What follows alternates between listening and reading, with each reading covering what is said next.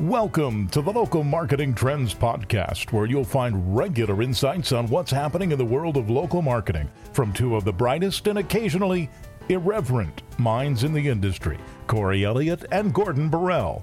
Today's show is sponsored by Site Impact, the experts in email marketing. And now, here's your hosts, Gordon and Corey. Hello, everybody, and welcome to our podcast. I am your host, Corey Elliott, and this handsome devil next to me is... Gordon Borrell, of course. And as always, we're going to be talking about a few headlines here to get us going, and then we're going to have an interview and talk around a particular subject, and this week it is email. So you'll hear Gordon do an interview with Brandon Rosen from Site Impact talking about the state of email marketing and how local media companies are... More specifically, they're not maximizing the capabilities here. But first, to the headlines. Gordon, what have you run across recently?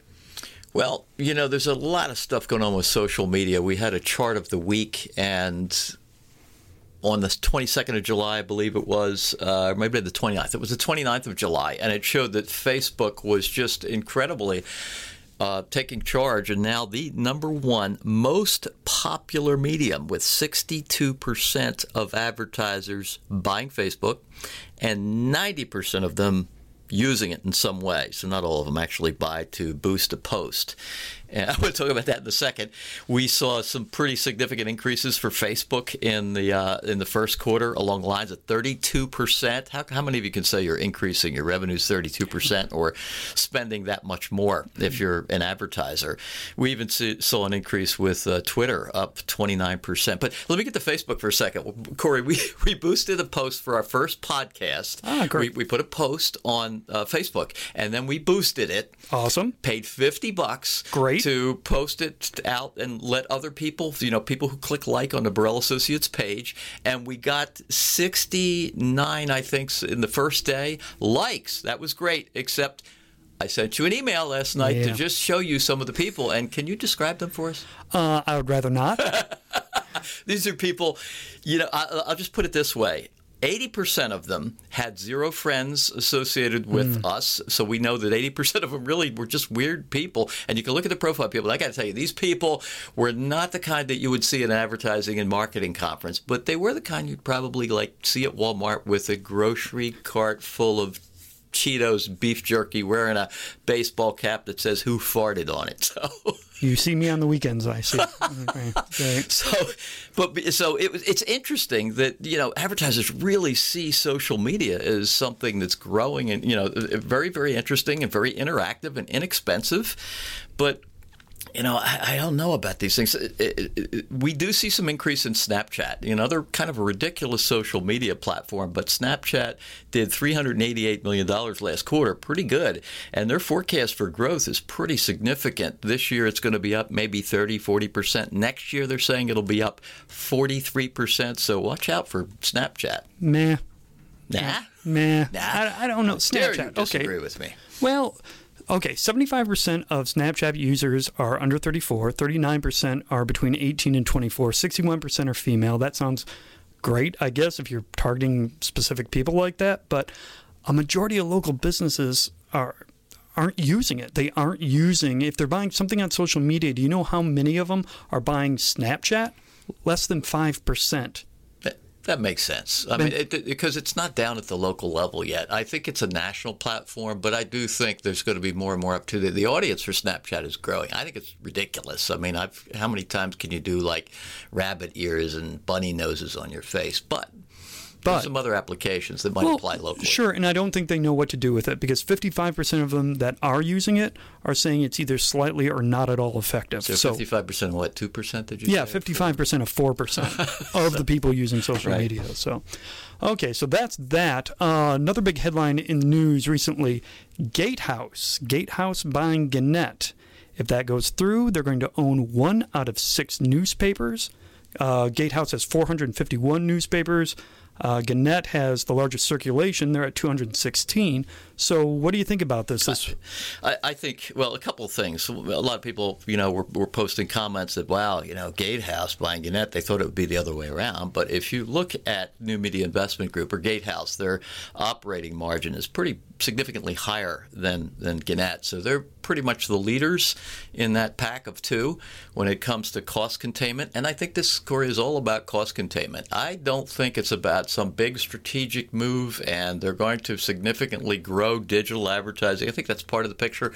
But I think this is a pure financial move. I think they have an end game in mind. The end game is, at what point are they going to have to start shutting down newspapers? And let's get rid of a CEO, get rid of a CFO, so they'll have two in one organization and continue to contain costs and keep that newspaper group, a giant newspaper group, alive as long as they can. Would they get rid of local publishers? Well, Gannett has. I mean, they've gone to regional publishers, and I think that's going to be the case. Why not have one person in charge? So what you're going to have, I think, in each newspaper is just a bunch of minions who do stuff. They're going to write stories and sell ads and distribute the paper. So to me, there's a gutting, unfortunately, of a lot of the strategic thinking, and that's sad, but it just shows also that the newspaper industry, the print industry, is not providing a great level of efficiency for advertisers. Plus, people are just getting their news online, as they have for 20 years now. Yeah, and can you be local from a regional hub? That's going to be the question that they're going to have to answer too. Okay, let's move on. So I want to bring this up. The Pew Research Center had a State of the News Media report that just recently came out, had 5 big headlines in it. Of course, some are no-brainers, like U.S. newspaper circulation reached its lowest level since 1940. Cable was a bright spot. Digital revenue rose, but that's basically because of Google and Facebook. Audience for local TV news declined. And this one I want to talk about. Traffic to news websites seems to have leveled off. They leveled off in the fourth quarters of 2017 to 2018. They didn't grow, and that's the second year in a row that has happened. So why is this important? I think it might be important for local media outlets to understand there is a saturation point, that nothing grows forever. And if you're going to put your eggs in the digital basket, specifically the news sites, that basket can only get so full. Yeah, I'd agree. It's a very, very difficult thing for any media company to manage a disruptive medium internally. As we said before, the people who will probably grow are the ones that have independent pure play companies. So I just don't see it, Corey, where. And we had a question from Billboard magazine a few days ago about, is there net growth for the radio industry? And in the end, there wasn't. From 5 years ago to today, there's a $1.6 billion decline in total radio advertising, local radio advertising, and only about an $800 million gain in digital. That's why I think there should be other arrows in the quiver, like, email. Email. Well, yeah, what a great topic. In fact, let's get to that interview, but first, let's hear from our sponsor. I want to take a quick break and thank Site Impact, our sponsors. These guys are great. I really like this company. They're a wholesale email marketing company. What they do is provide email solutions, mostly to ad agencies, media companies, and some others. One of the coolest things they have is this database of 145 million opt-in email records. That's 40% of the total U.S. population. A really cool part of what they also have is this targeting capability. They have 750 different selects like age, geo, gender, etc. So if you want to target, redheaded female skydiving enthusiasts who are in the market for a pink Mercedes, they probably got them.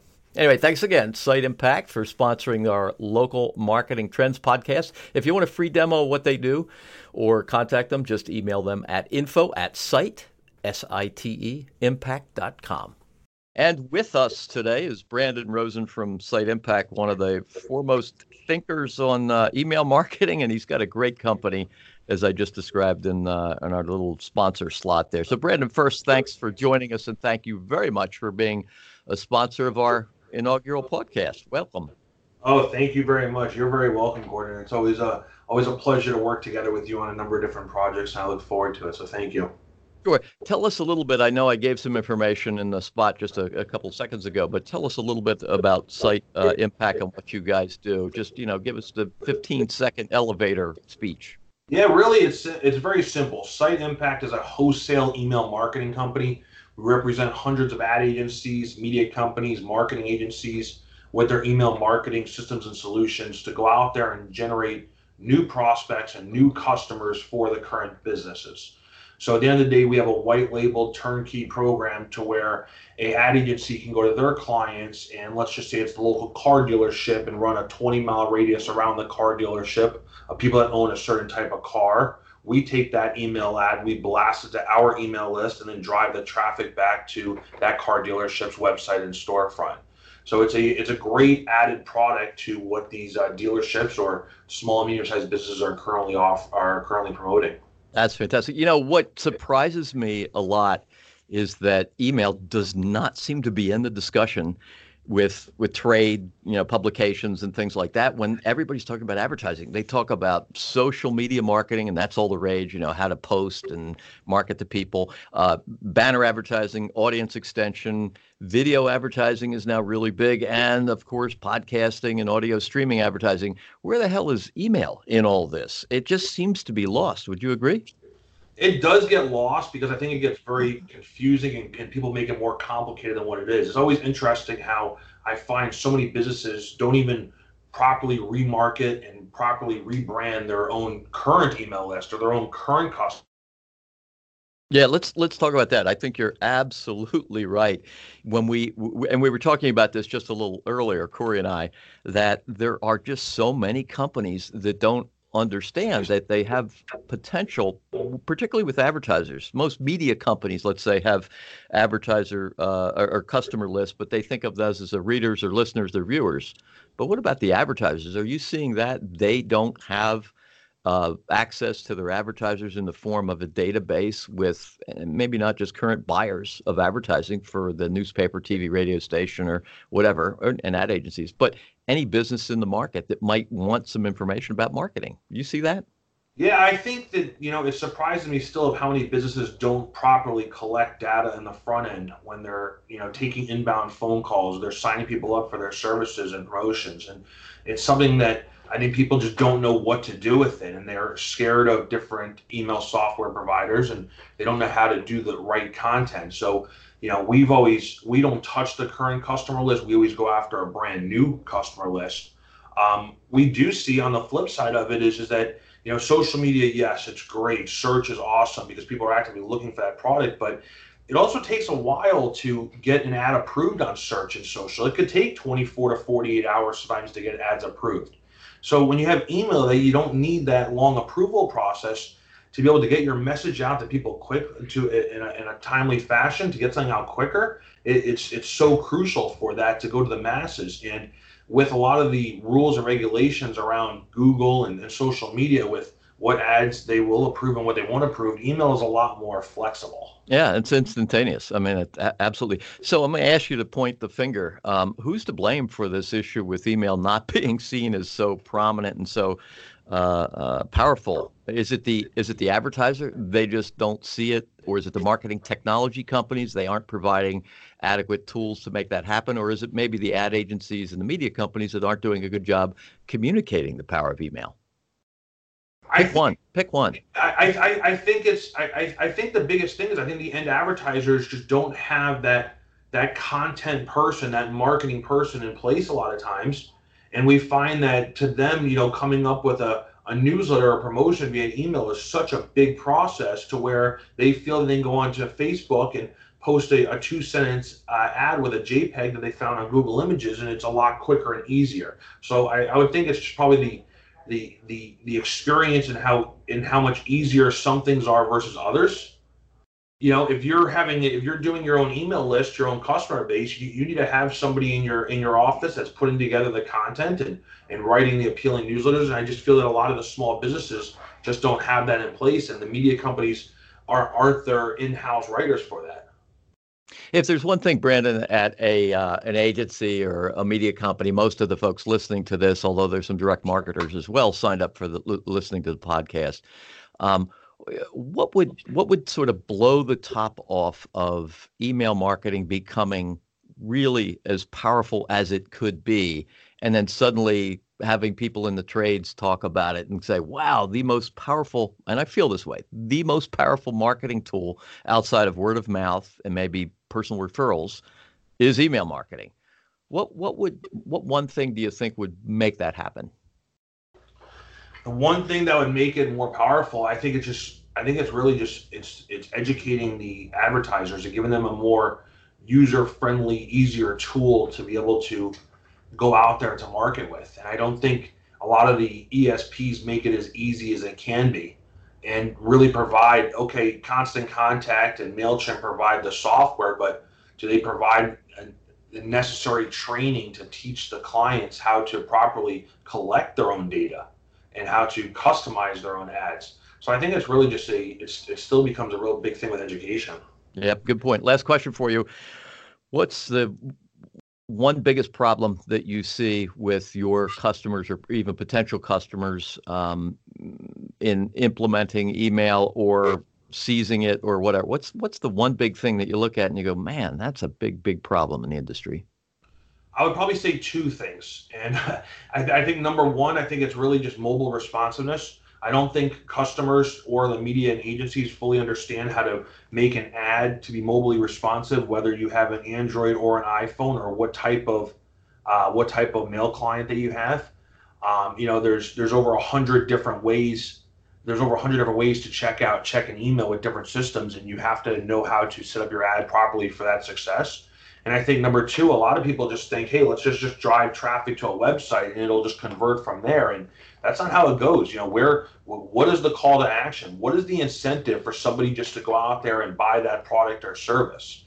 And I think it's just really coming up with more creative ways, not just driving traffic, but driving traffic to something that you need the customers to do, not just go on your website and let them figure it out for themselves.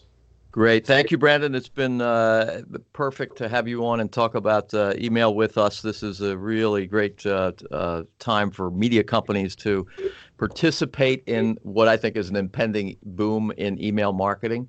So thank you very much again for sponsoring our podcast, and thanks for joining us today, Brandon. Oh, you're very welcome. Good luck with everything, Gordon. Talk to you real soon. Great. Thank you. Great interview, Gordon. Did you know that it's estimated that digital marketing tech companies grew 10% in the second quarter, but the ones that had or focused on email service platforms grew at 15%? 15. So it just shows if you know about email marketing and are engaged in that, your business is growing faster. Is that the deal?